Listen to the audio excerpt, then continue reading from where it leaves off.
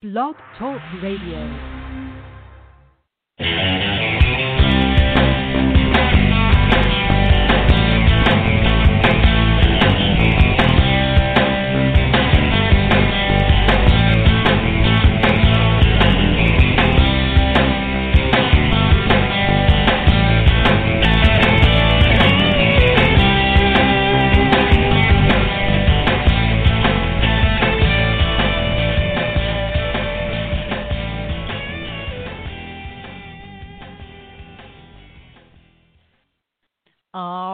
My hep cats and hep kittens, my Blue Blazer regulars, and my Hong Kong Cavaliers in training.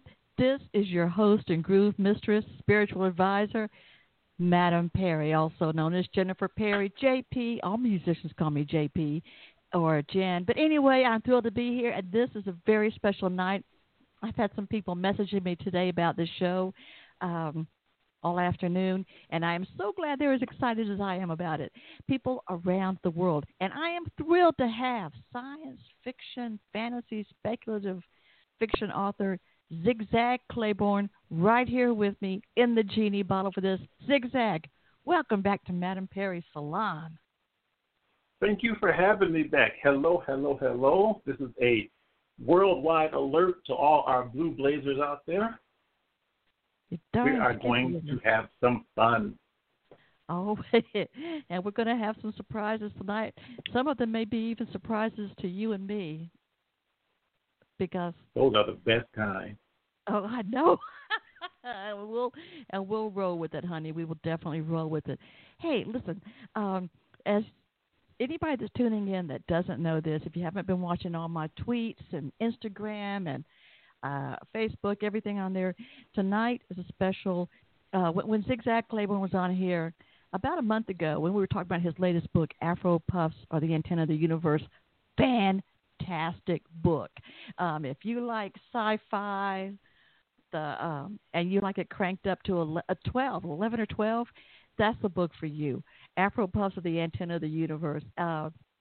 Get that. Well, when you were here, we found out we had a shared love of the film Buckaroo Banzai, Adventures Across the Eighth Dimension. And so we decided to have just to dedicate a whole night to Buckaroo Banzai. And this is it. So when did you first learn about the film, and were you immediately a fan? I was immediately a fan. 1984, October, is when this movie came out, and it came out just a little before my birthday. And I remember going to see it with my oldest brother, and we left that theater just bouncing and whistling and ready to go see the movie again, which actually we did, because that was back when you could kind of just go right back in and see movies over and over, and they wouldn't kick you out. So I think I sat through that the first time at least 2 times. I want to say 3, but I'm not sure about the 3. But I know we went right back in to see it that good. Well, I saw it. I was at the Atlanta Science Fiction and Fantasy Festival they used to have. It doesn't take place anymore, but it was downtown Atlanta, and it was just before it came out, because I think the event, the con, was Labor Day weekend. And, of course, the film, as you said, came out in October. So we got to see a screening of it there. That was it for me. That was it.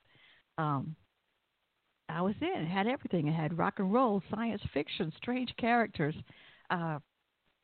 What's not to love, right? Well, it had, and it had so many faces that we would come to know and love afterward. Because when I saw it, I didn't know who most of the actors in the movie were at the time. But now it's like it's a who's who of genre actors. It's just, if you people out there haven't seen Buckaroo Banzai, please go see it. Get it, buy it. What? That's a good point if you haven't seen it yet. But for anybody that has, and you're a fan, and we are legion, if you feel like, if you want to call in, share the reason why you love it, when you first saw it, share some of your favorite characters or bits, you are welcome to. The number is 646-716-9922. And that number again, 646-716-9922. It's a toll-free call in the continental U.S. I know we have listeners all over the world, not just the U.S., but in the U.S., it's a toll-free call. But if you're not in the U.S., or if you can't make a call, you can always message it to me on Facebook, either through the messenger for Madame Perry Salon or the one for Jennifer Maudette Perry, my personal page. Just send me a message if you've got a question for Zig Zag, for me, or for our special guest. We got a special surprise guest coming in who was actually one of the Hong Kong Cavaliers, one of the main characters in the show. Yes, coming here. So, and I'm super excited about that too. It's like Christmas is coming early for us. It is. And to think, we were afraid that it might not come at all this year. Yes. But, yes, it is. We are having Christmas, and it's what if you could just quickly give a brief description of what the film is about. Oh, wow, that's almost impossible because this film's about everything. I think that's one of the charms of it. It's a sci-fi movie. It's a romance. It's a rock and roll film. It is everything under the sun. But in a nutshell, aliens want to destroy the Earth, and it's up to Buckaroo Banzai and his team to stop them. And by destroy, I mean, they're trying to get home. So it's almost like one of those dog who's been lost for 50 years and they're making his way home movies too. But in this case, it's electroids who are trying to get back to the eighth dimension. And like I said, and they don't care about what happens to the Earth in the process. Mm. No, they don't. Yeah, they don't care. They're slack. They're sloppy. That famous line, which I guess I shouldn't curse too much this early on. Not my GD planet, and that's their whole ethos. Like, hey, this is your mess to deal with. We don't care. Listen, we just had somebody call, and then the call dropped after a few seconds. So if you're listening to us tonight, I forget I think it was a 908 area code. But if you were the one that just called and the call dropped, please give us a call back here. Zig Zag and I are a lot of fun. You know what? I'll bet you that was John Whorfin. Oh, you think? Oh, man. I bet you it was. Well, now when you say John Whorfin, let me think about this for a second. John Whorfin, he was one of the, was he the overlord of the electroids from outer space, or the people from the eighth dimension? Yeah. He was the leader, which that always baffled me because when I first saw it, I kept trying to think of the character as different from John Lithgow, who was Emilio Lizardo, but also John Whorfin. So it's another one of those little weird quirks they threw in where he's playing this dual role, but you're never exactly quite sure who he is at any particular time. That's true. Okay, and then let's see. One of the thing is too, he has such an attitude. I mean, he's such a slob. He's played by John Lithgow, and that's somebody that we probably didn't really know much about back then, back in '84. Although I know he had been working, all these actors had, and they've all kept on their careers going ever since, every single one of them. But the Dr. Lizardo, the character, or Lloyd Whorfin, what was that little expression he would say to, because they really look down their nose at Earthlings, and they would have this expression he always used. Laugh for while you can, monkey boy. Yeah, that was it. Yes. I mean, that alone is worth the price of admission. I know. And then, and each of the characters had these weird, they finally found out that all the electroids from the eighth dimension, they have, when they're in Earth, they have the same last name. Oh, no. First name. No, the same first name. You're right. All right, you go ahead and explain it. I'm not doing very good. Oh, you're doing great. That was another one of the things about this movie. It's like you got John Big Booty, John Smallberry, every one of these little characters whose name's John with his little interesting last name. And it's just like, what are the writers doing here? I love you guys. And they were paid by people like Christopher Lloyd was in it. Oh. It was just an insanely well-casted film. And then, of course, he was, John Big Booty, and they always call him Big Booty, Big Booty. And John Big Booty would say, Big Booty! Hey! Okay. Jeez. Yeah. I mean, there's so many lines in this movie that after you see the movie, you're just constantly repeating them. I mean, my brother and I were calling each other John Big Booty for days afterwards. Okay. Well, let's see. We have somebody joining us here. Hi, welcome to Madame Perry's Salon, the Buckaroo Banzai Tribute Special. And come on in. Hello there. Hi. Thanks Hello. for having me. And who is this? It's Glenn Tickle. It's great to talk to you again. Oh, my gosh. Glenn Tickle, the comedian? Glenn Tickle, the comedian and huge Buckaroo Banzai fan. This is my absolute favorite movie of all time. Sweet. Oh, you are instantly family with me, yes. Oh, this is brilliant. Well, Glenn, I haven't talked to you in years. This is Zig Zag Claybourne, Sci-Fi and Fantasy author here with me. And, yeah, and by the way, guys, just so everyone knows, yes, I am wearing my Buckaroo Banzai jacket. It's a black satin. Well, it's probably not really satin. But just so you know, I came here in the mood.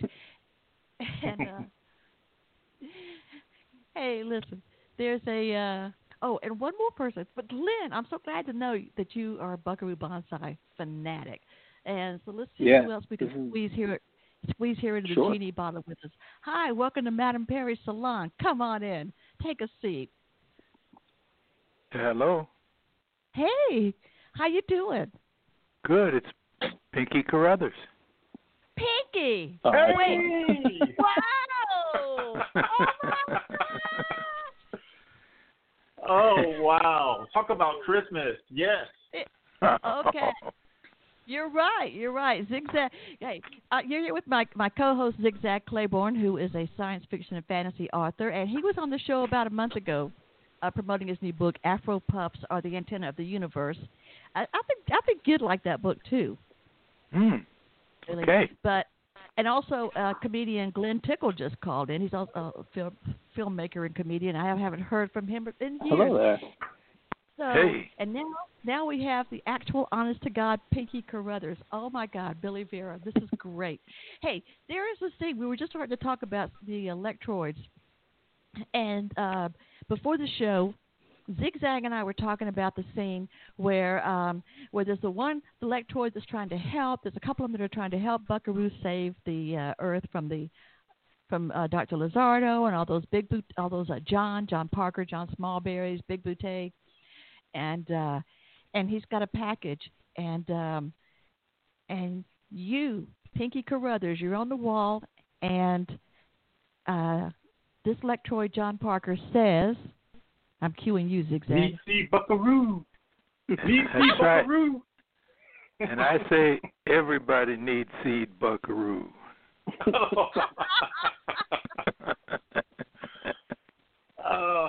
Yeah. I think I'm in heaven, right? Yeah. You know, I was actually, although you never saw it in the final cut of the movie, I was on a horse. And I was not only on a horse, but they had me standing on the saddle. And I was scared out of my wits, so much so that I got a young lady to take me for a riding lesson before we started shooting. And when I got there, the wranglers, the guys that handle the horses, he said, "You didn't need to do that." They said, "These are movie star horses. You cannot fall off of them. If they sense you starting to drift one way or the other, they will make a move so that you don't fall." Whoa. Wow, I had no idea they were that well trained. Apparently they are. Because I did not fall. They're trained better than most people. I love that. Yeah.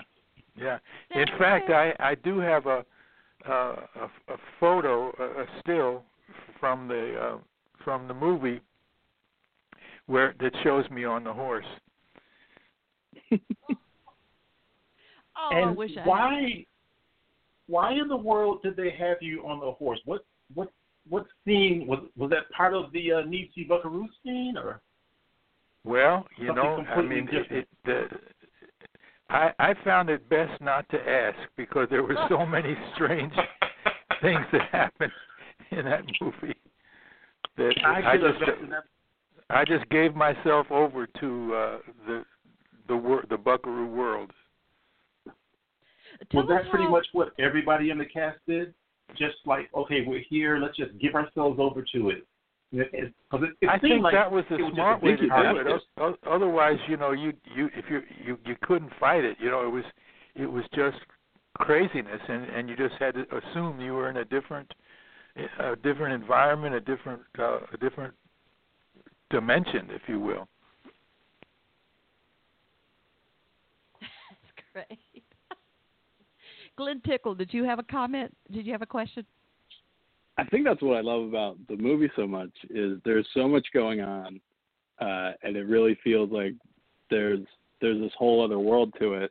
The story I had heard was that Earl Mac Rauch had written like 30 Buckaroo stories, and then when they got the green light to do the movie, they just kind of like picked one from the middle they liked. So there's so much that happens before the movie and so much that happens after, but we don't get to see any of it. But it like you feel that there's a story when you're watching it.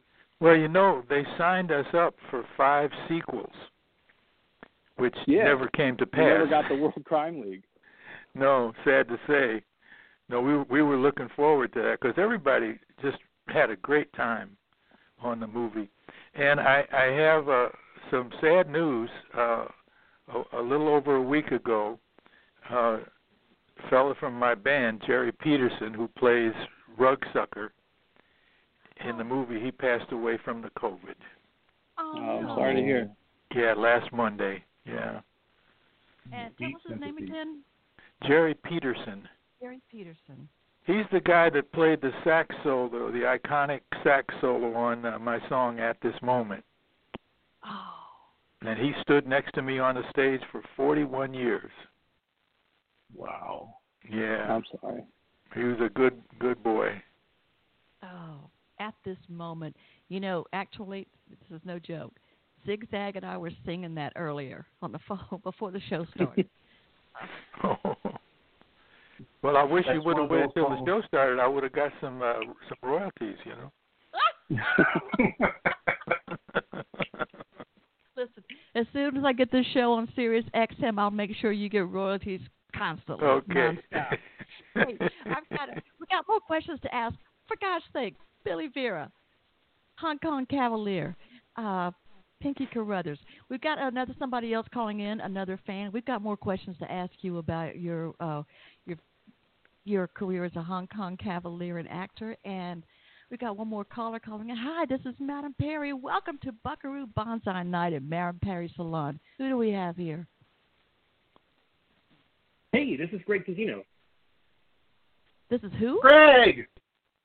Greg! Hey, Zig Zag. This is a friend of mine from Michigan, Greg Casino. How are you? I'm great. I'm looking forward to getting into Afro Puffs. I just picked it up from Blackstone Books, 2 days ago. So, excellent. I love that store. And right. For everybody out there, Greg is about maybe 2 hairs shy of being as big a Buckaroo Banzai fan as I am. Maybe 2 hairs. All right, yeah, Greg. that's one of the things that when Zig Zag and I first met doing conventions, because I'm a fellow writer, that's how we know each other. That was one of the things we first bonded over. So. Yeah, that's one of the questions that I ask people when I first meet them. Do you know about Buckaroo Banzai? So, and if they don't, it's, okay, pleasure, nice to meet you, then I move off. But if they do, friends for life. Well, and somehow Zig Zag and I found that out when he was on my show recently. And also, and by the way, stand-up comic and filmmaker Glenn Tickle is also in here, and he said this is his favorite movie all. So we're going to ask, since we are, by the way, and one thing we're going to make sure before we leave tonight, everybody's got a book or something at the end of the show. We want to give a plug to everybody's product everywhere. But we want to ask Billy Vera, you were a musician. You've been working as a voiceover artist and a musician, a career, and that you had a great career going. And then you started to take acting lessons. And where did you go? How did you get from there into Buckaroo Banzai, the film? Well, I had no, I really had no thought about being an actor, you know. But the fella that was my songwriting mentor way back in the 60s was a guy named Chip Taylor. Now, Chip was a great songwriter. He wrote Wild Thing and Angel of the Morning. And he had a brother who was an actor named John Whorfin. So when I moved out here to L.A., in the band, I put together a band to meet girls like everybody else. And and we were working every Monday night at midnight at the Troubadour. And one night, John came in with his acting coach, a fellow named David Proval, who you might remember from Mean Streets or also from The Sopranos later on. And they came in to see me. And so backstage after the show, John says, you know, he says you do something I've never seen singers do. I said, well, what's that, John? He said, you know, most singers they perform at an audience. You know, I'm going to make you laugh, I'm going to make you cry, I'm going to make you feel this, I'm going to make you feel that. He said, you don't do that. He said, you just lay it out there, man, almost organically. And he said, that's what David here teaches in his class. He says, you should really come, and you could be a great actor. I said, oh, John, please, that's not my thing. I'm a rock and roll singer, man. And so, but he's very persuasive. And so I ended up going, and it took me a while to make the crossover, you know. But people started asking me to be in plays and then little TV shows, and then Buckaroo Banzai. Richter came in one night to the club that we were playing at, and said, you know, I was told that you're really good on stage as an improviser. He said, and we were watching your show, and they were right. He said, I'd like to have you in this movie we're doing.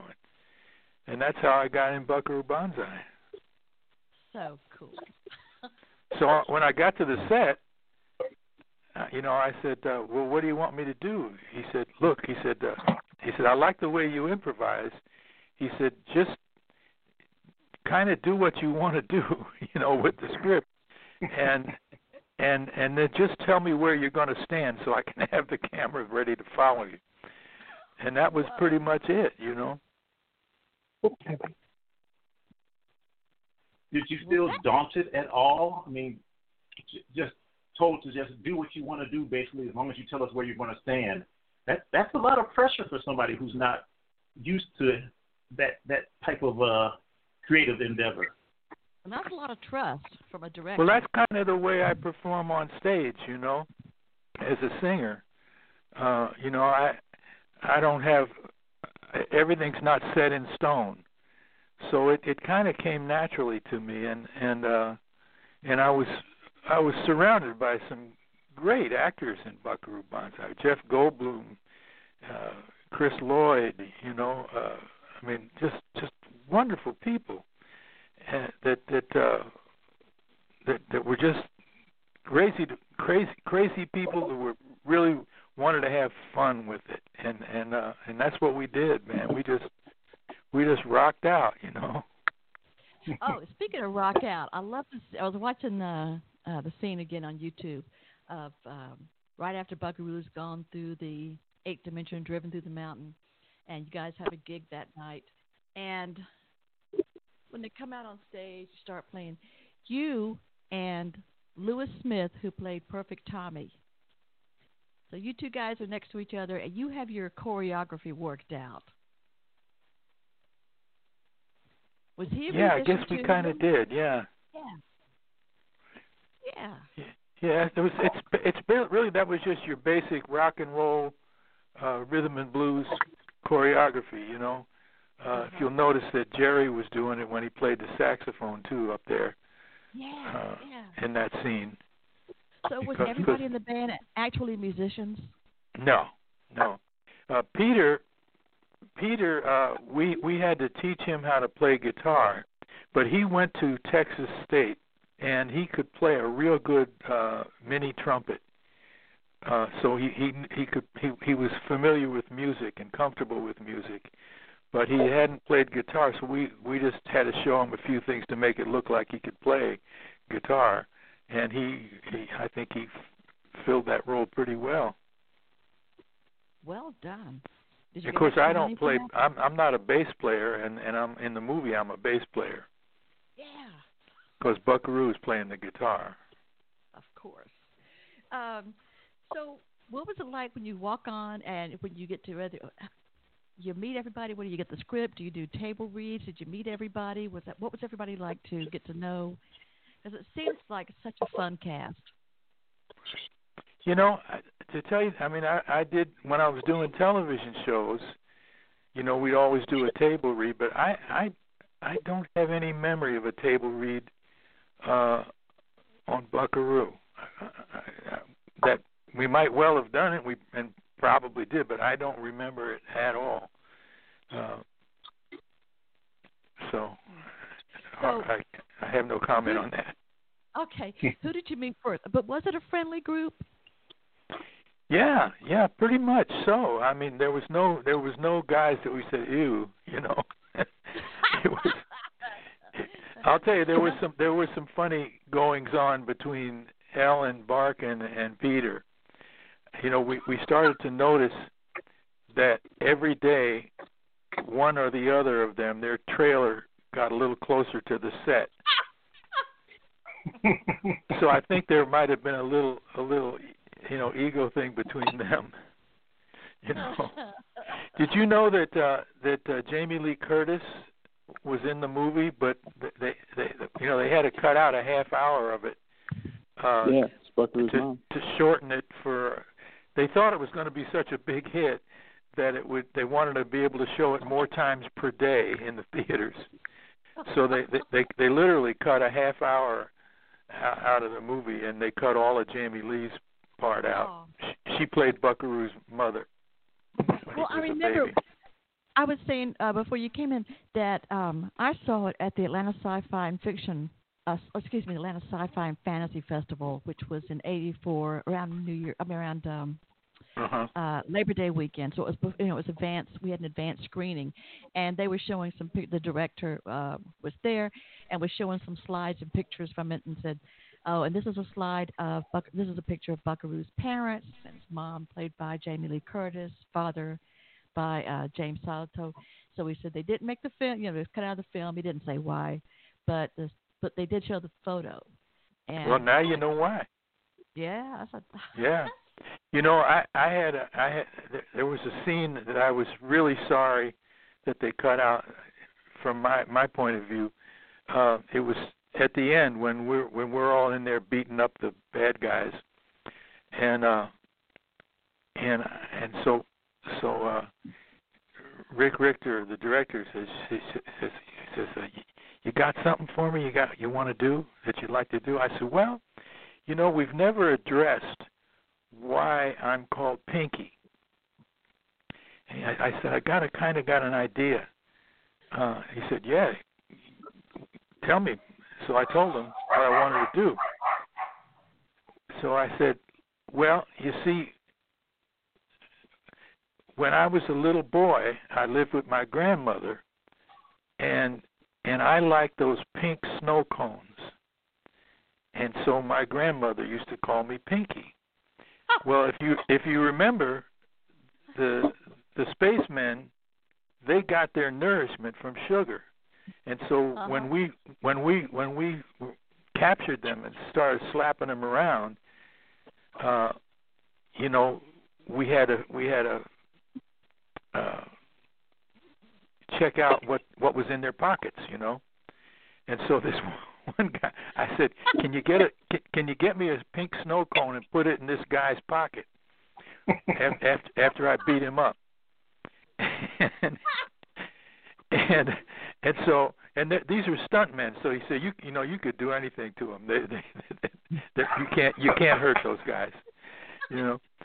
So I beat this guy up pretty good, and I'm reaching in his pocket, you know, for weapons or whatever, and out comes this pink round snow cone, and I hold it in my hand, and I start thinking about my grandmother. Now, the audience doesn't know this, and then I begin to cry.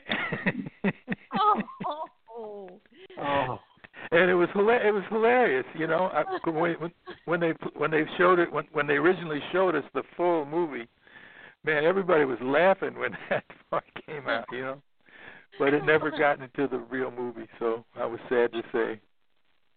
And you know, this is the only movie where that makes perfect sense. I got a feeling just from the way you describe it that would have had the same status as, I forget the actor, but come back, Shane, come back. Well, that's what I was hoping for, you know, because, you know, I've been in show business my whole life. My parents were in show business, so, you know, I kind of know how to steal a scene if I want to. If you've ever seen the coming attractions, the trailer for the movie, and we're all out by the dam, and we're marching along. Yeah. Yeah. If you notice, I do a twirl. Yes. I do a James Brown twirl in there, and people always remark on that. And I did that on purpose because I wanted to steal the scene. You worked. stole the scene. Yes, it did. Do you know what? Do you know what music we were marching to? What? Because they didn't use it. We were marching to Billy Joel's "Uptown Girl." Yeah, they didn't finish writing the march yet, right? Yeah, they didn't want to. They probably didn't want to pay for the song. But. I'm sure. Well, that explains. That's much better. Yeah, I can see the vibe. I can see that vibe coming through. And the way Ellen walks out with her head, you know, her head up, her chin up and back, and those. There you go. Yeah. She was so cool in that. I went out and bought a pair of yellow shoes, high heels, the same color. Wow. They killed my feet, but I didn't care. I wanted those shoes like hers. Those were just so badass. No. I had to have Penny Pretty. Yeah, Penny Pretty. But it was tremendous amount of fun. Yeah, I do say. My favorite line from the movie is when Lithgow, or was it Christopher Lloyd? One of them says, "It's not my planet, monkey boy." Yes. We were just talking about that before we came on air. It's like that is the best line. It really is. Monkey boy. Yeah. Yeah. Or well, all the Johns. Yeah. Christopher Lloyd. Line. Okay, 1 second. Christopher Lloyd. 6 foot hey! He played John Big Bouquet. All right. Now, most people already knew who he was by then watching it. What was he like? Did he get to improvise a lot like you did? I mean, since you both had experience as actors. Well, I didn't have scenes with him, you know, but I got to know him, you know, and he's kind of a strange guy. I liked him a lot because maybe the strangeness I liked. I don't know, but he after the movie was over, maybe a few months later, he threw a party, and somehow I got invited, you know, and he didn't really talk to anybody, not because he was stuck up. He just was, I guess, kind of shy. But we ended up in one of the rooms of his house, just me and him, and then he talked, you know, to me. You know who else was like that? I did a movie with called Blind Date with Kim Basinger and Bruce Willis, and Kim was like that. You know, she was very, very shy, and she didn't talk to anybody. Again, not because of being stuck up, just because she was shy. But we ended up in the makeup trailer together, and when I was alone with her, she was just like chatty Cathy, man. You know, and so every time I was around her, she would just talk, but not in large groups. Mm-hmm. So I don't know, but those are the only two people I ever knew that were really extreme in that regard. What about Jeff Goldblum too? Because we were just starting to get to know. In fact, I think Earth Girls Are Easy was on TV today. Wow, that's going back a while. Jeff and I, our trailers were next to each other, and so some girl had just broken up with him, and so we'd sit on a little stairs out, you know, in front of our trailers while we were, you know, in between takes and stuff, and so we were talking about our romantic suffering, you know. He's a pretty good piano player. Oh yeah. Yeah, he's got a band now, and I went to see him last year. They were working here in L.A. in Hollywood, and yeah, they were good. Okay. Well, I knew that Peter Weller played French horn because I think I saw him one night. It was one late night show. Back as far as Carson or whatever, you know, played it. That he did play around different clubs in New York at night. In fact, I have in the slideshow here. That's if you listen on the Blog Talk Radio, I always have a slideshow with things about the guests on them, pictures of the guests, like I did with you when a few months ago, Billy, and you're on this one too. But a picture of Zig Zag Claybourne here at a convention where he was signing his books, and a picture of him and Peter Weller. You know, Peter had a bar in New York, and indirectly, that's how I met Bruce Willis. We were playing a club one night. We used to play on, I guess it was, I don't know what night it was, doesn't matter.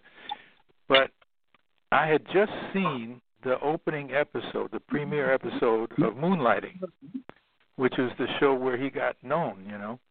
Mm-hmm. And I said to myself, boy, this guy, he's got something, you know, because in those days, all these actors were pretty boys. And Bruce is a good-looking guy, but he's not a pretty boy. You know, he was a guy, a real guy. Mm-hmm. And so all of a sudden, I'm up on stage doing our little act, and he comes up to me, and he said, "Hey, man, I saw your name out front, and I wanted to come in and see you." He said, "I used to be a bartender at Peter Weller's club in New York, and Peter bought 250 copies of your album and gave them to all his friends, so I became a fan of yours." I said, "Wait a minute, aren't you that guy that's on that new show with Sybil?" He said, "Yeah." I said, "Dude," I said, "mark my words." I said, "I'm never wrong when I predict." I said, "You're going to be a big star." And so he started coming to the clubs all the time. He asked if he could come up and play harmonica with us, you know. And so I'd let him come up and play. And he would come to every single Billy Vera and the Beaters gig until he started to get so famous that people would bug him, you know, and they wouldn't leave him alone at the table. And then he stopped going out. Oh, but yeah. That's good. But that's the connection between him and Peter Weller. Oh, okay. See, that's how, you know, sometimes with people, like, you really hope they're as nice as you think they are, like that. Well, he is. Bruce is. And let's see, who else? You know who else is the nicest one of them all, though? Who? Dolly Parton. Oh. She recorded a song of mine. It went to #1 on the country charts, called "I Really Got the Feeling," and I was at the time I hadn't had a hit in several years, and so one day, and I was one of these loser musicians. I was living at my mother's house, man, and That and hurts. the phone rang, and it was her assistant, and she said, Dolly would like to meet the guy that wrote that wonderful song. And so I was living in New York, and she said, she gave me her itinerary, and the closest she was going to be playing when I wasn't working with my band was down in Maryland. But I said, this is an opportunity. Maybe she'll record one of my other songs. And so I drove all the way down to Maryland. And my daughter was 12 at the time. And so I brought her with me on a daddy-daughter, adventure. And they put us up in Dolly's trailer. She had one of those Country Star, trailers all decked out and everything. And she hung out with us like we were the best of old friends. And she was telling me all this crazy stuff. That's worth a trip to Maryland. Huh? That's worth a trip to Maryland. You betcha, buddy. Well, she pointed out this whole row of shoes that she had with all rhinestones on them and everything. She says, y'all see? She says, you see these shoes here? You know where I got them? I got them at the Goodwill, $6 a pair. What? And I said, wow, that's really cool. But I'm thinking, she could afford to buy the whole shoe company, But she said, my fans, she said, they don't want to see no hippie when they come out. She says, my fans, in denim and everything. She says, my fans drive tractors for a living. She said, they want to see a princess. She said, so that's what I give them, a princess. Wow. And she was a riot. I mean, she was really, really funny, and every time I ran into her after that, we ended up having the same manager when my record was hot. So I'd see her here and there, and she was always just nicer than nice, and I mean genuinely nice, not Hollywood nice. Yeah. And so she just took time with your daughter? Oh yeah. She said, y'all come with me. She says, as she was getting ready to go up on stage, and my daughter's just chatting away, and I said, baby, be cool. I said, Dolly has to prepare to go on stage. And Dolly says, oh, please, honey. She says, you stand right here with Dolly until I have to step out. And she had her arm around her, and she just kept her holding her hand and everything right until the moment she stepped out from the wings. Just to be nice to my little kid, Oh, what a sweetheart. Oh, yeah, she was the best, man. See, she could have been buying those $500 rhinestone shoes. She paid $6 a pair and saved enough money to put money into the COVID vaccine research. Mm-hmm. Yeah, you know what? She did, too. All right.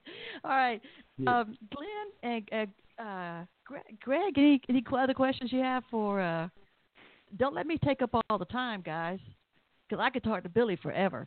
I mean, you talked about standing up on the horse. Was there more to that got cut, or was there just a reverse shot of you standing on a horse? Was there like a scene they where you're... for whatever reason I guess they didn't think maybe they didn't think it was as funny as they thought it was going to be to have me standing on top of a horse. I don't know, or maybe who knows? Maybe the film didn't come out so good, or you never know what happens on movies. So you didn't have like a riding scene that got taken out? No. Thank goodness. I didn't learn that much about how to ride a horse. The horse would have covered you. But it was fun. Billy, in a way, Billy, you became one of those moments in the film, like the watermelon moment. Because I remember when I first saw it, and that scene of you on the wall, I kept wondering, why is he so high up on the wall? And they never did explain that. And now that I know the backstory, it's like, okay, this is like the watermelon scene. They cut that part out, and they just left it. Well, who knows why he's that high up on the wall? Yeah, and it, the answer is, well, it's Buckaroo Banzai. Exactly. Yeah, I noticed that. Go ahead. That kind of inherent strangeness is really one of the things that always attracted me to the movie, that it gave you this impression that sort of nothing was ever out of bounds, nothing was too weird. and that made everything okay. All of it. And that was the reason they told me that they hired Jerry, to be in the movie, because if you remember him, he's kind of a strange looking guy, and they just wanted his odd look, to just be floating around here and there. But the funny thing was too. I'm sorry, what? The makeup and mask for the Lectroids was incredible because you can still ID all those guys. Oh, like Christopher Lloyd still looks like Christopher Lloyd with that rubber mask on. Right. Yeah, they did a great job.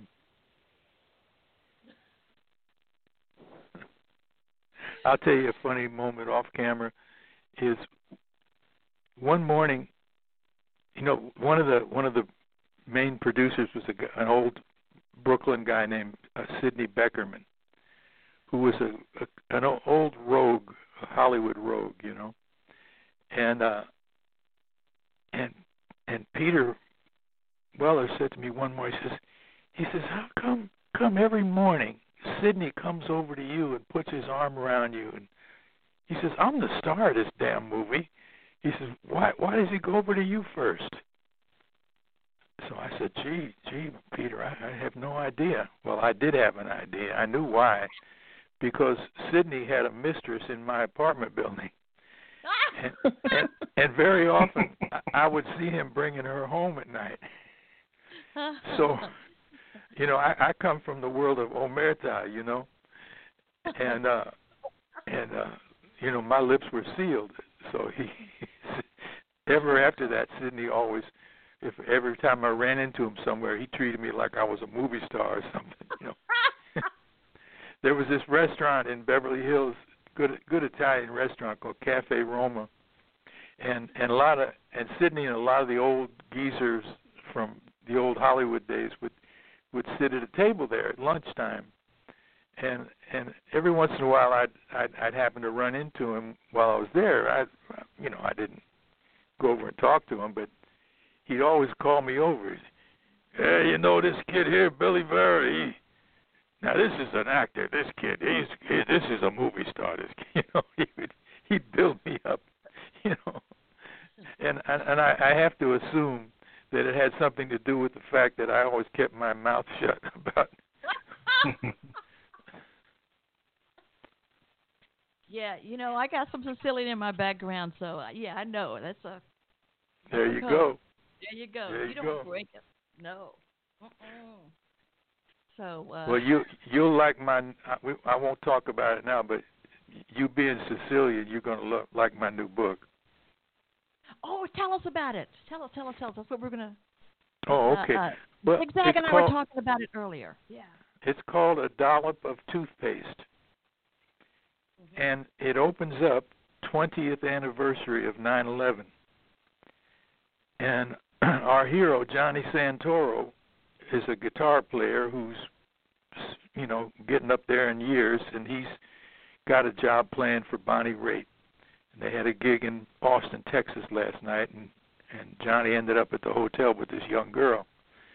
And he's coming out of the shower, and he hears a scream, and he runs into the room, and on the television is Shepard Smith on Fox News telling the audience that, I stood here 20 years ago announcing the World Trade Center coming down, but today I have even worse news. He said the entire city of Los Angeles has been destroyed with a nuclear bomb. So that's where it starts out. Meanwhile, the phone rings, and it's Johnny's Uncle Nicky, 98-year-old Uncle Nicky, who's the head of the Sicilian Mafia in New Orleans. And he wants Johnny to come down there. And the only way Johnny's got it going down there is to bring the girl and his best friend, his guitar tech, Pete, and they go down there. And then I'm not going to tell you anymore, but it's a whole mafia story, and it's political satire, and it's a love story, and it's how Uncle Nicky says, listen, we did it in 1960. We made John Kennedy president. I'm going to make a president now. He said the country's in utter chaos, and we're going to, the Sicilians are going to rise again. So, right on. That's the intro. Right. Well, okay. So it's called A Dollop of Toothpaste. Is that your first fiction book? Yeah. I've had two nonfiction before. My memoir, Harlem to Hollywood, and then I was asked last year to write a book about an independent record company called Specialty Records. That was the home of Sam Cooke and Little Richard and a lot of those people. It's called Rip It Up, the Specialty Record Story. Okay, and the website is Billy Vera, BILLYVERA.com, BillyVera.com. So you can see the books on here. You can order Rip It Up, the Specialty Record Story, because you are a music historian too. Your memoir, Harlem to Hollywood, and then the new book, A Dollop of Toothpaste. Well, it's got that's what Zig Zag and I were talking about, the cover of it, and we said, okay, this is going to be an action story, and there's action in there. There's something, as they used to say in the old days, something for everyone. Something for everyone. I got to say, there's what you were saying earlier about in the book. You said that it's what is it? That it's the 911, and then somebody says, but there's something even worse that happened. That Los Angeles has been decimated. Okay. Yeah, the on the news he talks about that a nuclear bomb has destroyed the city of Los Angeles. Enemies unknown have. Oh, okay. We don't know who did it. All right. I don't want to say this like this is not funny in a way, but it just brought to mind back when the Olympics were in Atlanta. I believe that was 94 or 96. I think it was 94. The Olympics were in Atlanta, Georgia, and I got a gig one night with my jazz band playing at Underground, which was where a lot of stuff was going on, and it was the most we'd ever been offered. That's where Piano Red used to play. Yes, exactamente. Yes. So my husband kept saying, did you get a contract? I said, well, no, the agent said she didn't have time to fax it and just to go. My husband goes, do you know how much you've promised the other musicians? If we don't have a contract, how are we going to pay them out of our pocket? If we don't have a contract, what if they don't pay us? So then at the end of the gig, this guy comes to me. He goes, hi, said your band did a good job. You did a great job. Like it, but I've got some bad news for it. And I'm thinking, well, great. We don't have a check.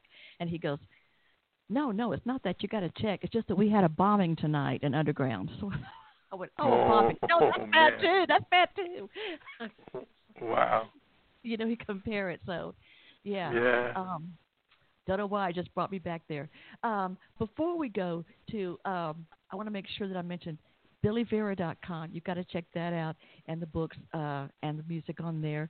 Also want to give everybody else a chance to plug their stuff. And there's also some people listening that sent messages in saying how much they love hearing you, Billy, and love listening to the show, and grateful that they knew about it. One is a guy, Michael Cieslak. He says he's listening, and said also to tell you and ZZ that he said hi. Also, we've got a message from Brazil. Juliana. Oh, Brazil.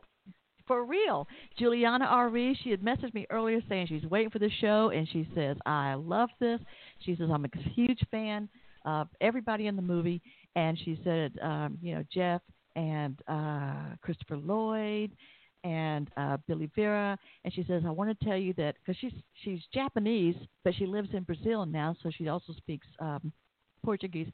She said the word bonsai, a 10,000-year-old word, similar to the expression long live, but the expression buckaroo is a Japanese word that means comes from the Japanese expression baka yaru. Any of you guys know what that means? Any idea? You bastard. No. Brazil. Da da da da da da da da da da da da da. Brazil. She says, also hits, the word, Buckaroo, you bastard. She says, I hope you find this information funny and useful at the same time. So that's great. Thank you. So she says she's listening. Thank you so very much, Juliana and Michael and everybody that's listening. And I want to give a plug to ZZ. Let's see, I gave you BillyVera.com. Thank you for making it easy. ZZ, Zig Zag Claybourne, your website is righton.com. Righton.com. WRITE on, and then RIGHT on.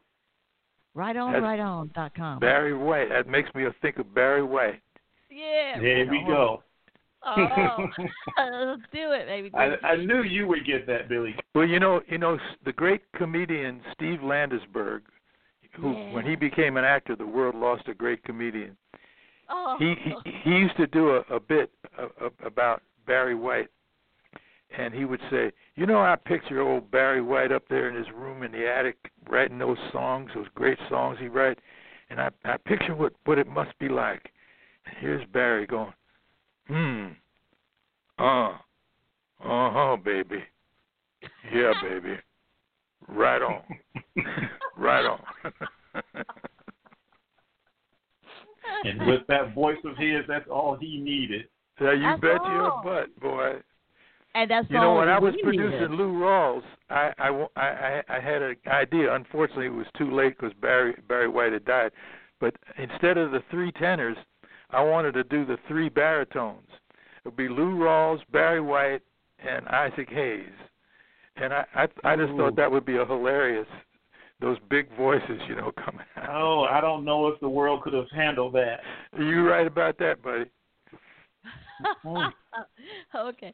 But I want to give a quick plug to Billy's books, again, for everybody out there. A Dollop of Toothpaste, which is fiction. And I'm glad that, as a fiction writer myself, I'm glad to see that you're jumping in there because it seems like you have a lot of fun with no matter what you're doing. Well, that's what it's all about, man. To me, I got into show business when I was a child just because I wanted to have fun, and I think everything should be fun, man. Well, your parents that were is my in mantra. showbiz. Thank you for saying that. Yeah, buddy. Yeah, and of course Glenn Tickle. You can see Glenn Tickle's funniness on Bandcamp. He's got an album called Yes Really, and he's got a film. Yeah, I have a special on Amazon called Good Grief. If you just look up my name, you can find it on there. Glenn Tickle. And by the way, I was thinking about you. Funny, I was thinking about you this morning for some reason, Glenn, about how you were a school teacher, second grade or something, and you said that it's embarrassing when your students see you in public and they say, "Mommy, that's Mr. Tickle at school." Yeah, it's a hard thing to explain when I run into parents. Oh, really? All right. And Greg Piscini, you got something to plug, Big Daddy? Here's your moment. We're listening in Brazil. Juliana. Okay, I think he's gone. So, but we'll share that. And so, and Zig Zag Claybourne, Zig Zag, your career as an Afrofuturist, sci-fi fantasy author is skyrocketing right now. I'm so proud of you. Why don't you write something for a part for Billy in one of your books so we can have Pinky Carruthers would have fit perfectly in the Afro Plus book. So, yeah, I think when we do another one, Pinky's in there. I might have to change the name up just a little bit so they don't sue me, but, yeah, definitely. Just a little bit. So if you want to know what happened, since we were here for the Buckaroo Banzai Night, maybe we should do it again next year. We are so grateful to everybody that's listening, everybody that's been sending me messages all day about this. And for gosh sake, Billy Vera, you are a prince among men. Don't forget what we're seeing. Yeah, it's great getting to talk to you. Yeah. Evil!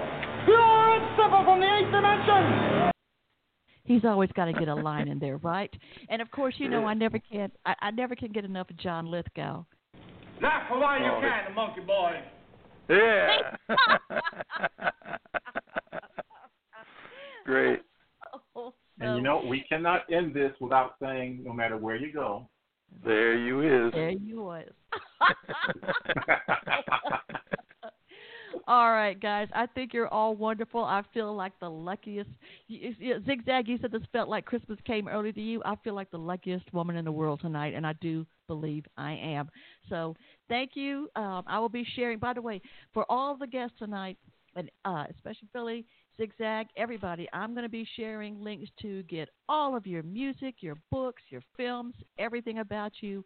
I will share on all of my Perry Salon social media, as well as my personal for Jennifer Perry or Jennifer Maudette Perry, because I think you guys are all wonderful.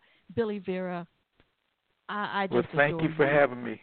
You've always got a place here in Madame Perry Salon. Success with everything you do. And by the way, if you want my CD that you're listening to now, let me know. Well, when you were the nappy kid, swinging everything you did, you jump and jive and bop and sing, saying everybody's got to swing. But Mom and Pop were right on time. They helped up all your nursery rhymes. So when you started off your dream of a jazz-out jitterbug scene, Mother Goose was cut loose, and they finished. Lucky Land Casino, asking people, what's the weirdest place you've gotten lucky? Lucky? In line at the deli, I guess? Aha, in my dentist's office. More than once, actually. Do I have to say? Yes, you do. In the car before my kids' PTA meeting. Really? Yes. Excuse me, what's the weirdest place you've gotten lucky? I never win and tell. Well, there you have it. You can get lucky anywhere, playing at LuckyLandSlots.com. Play for free right now. Are you feeling lucky? No purchase necessary. Void where prohibited by law. 18+. Terms and conditions apply. See website for details.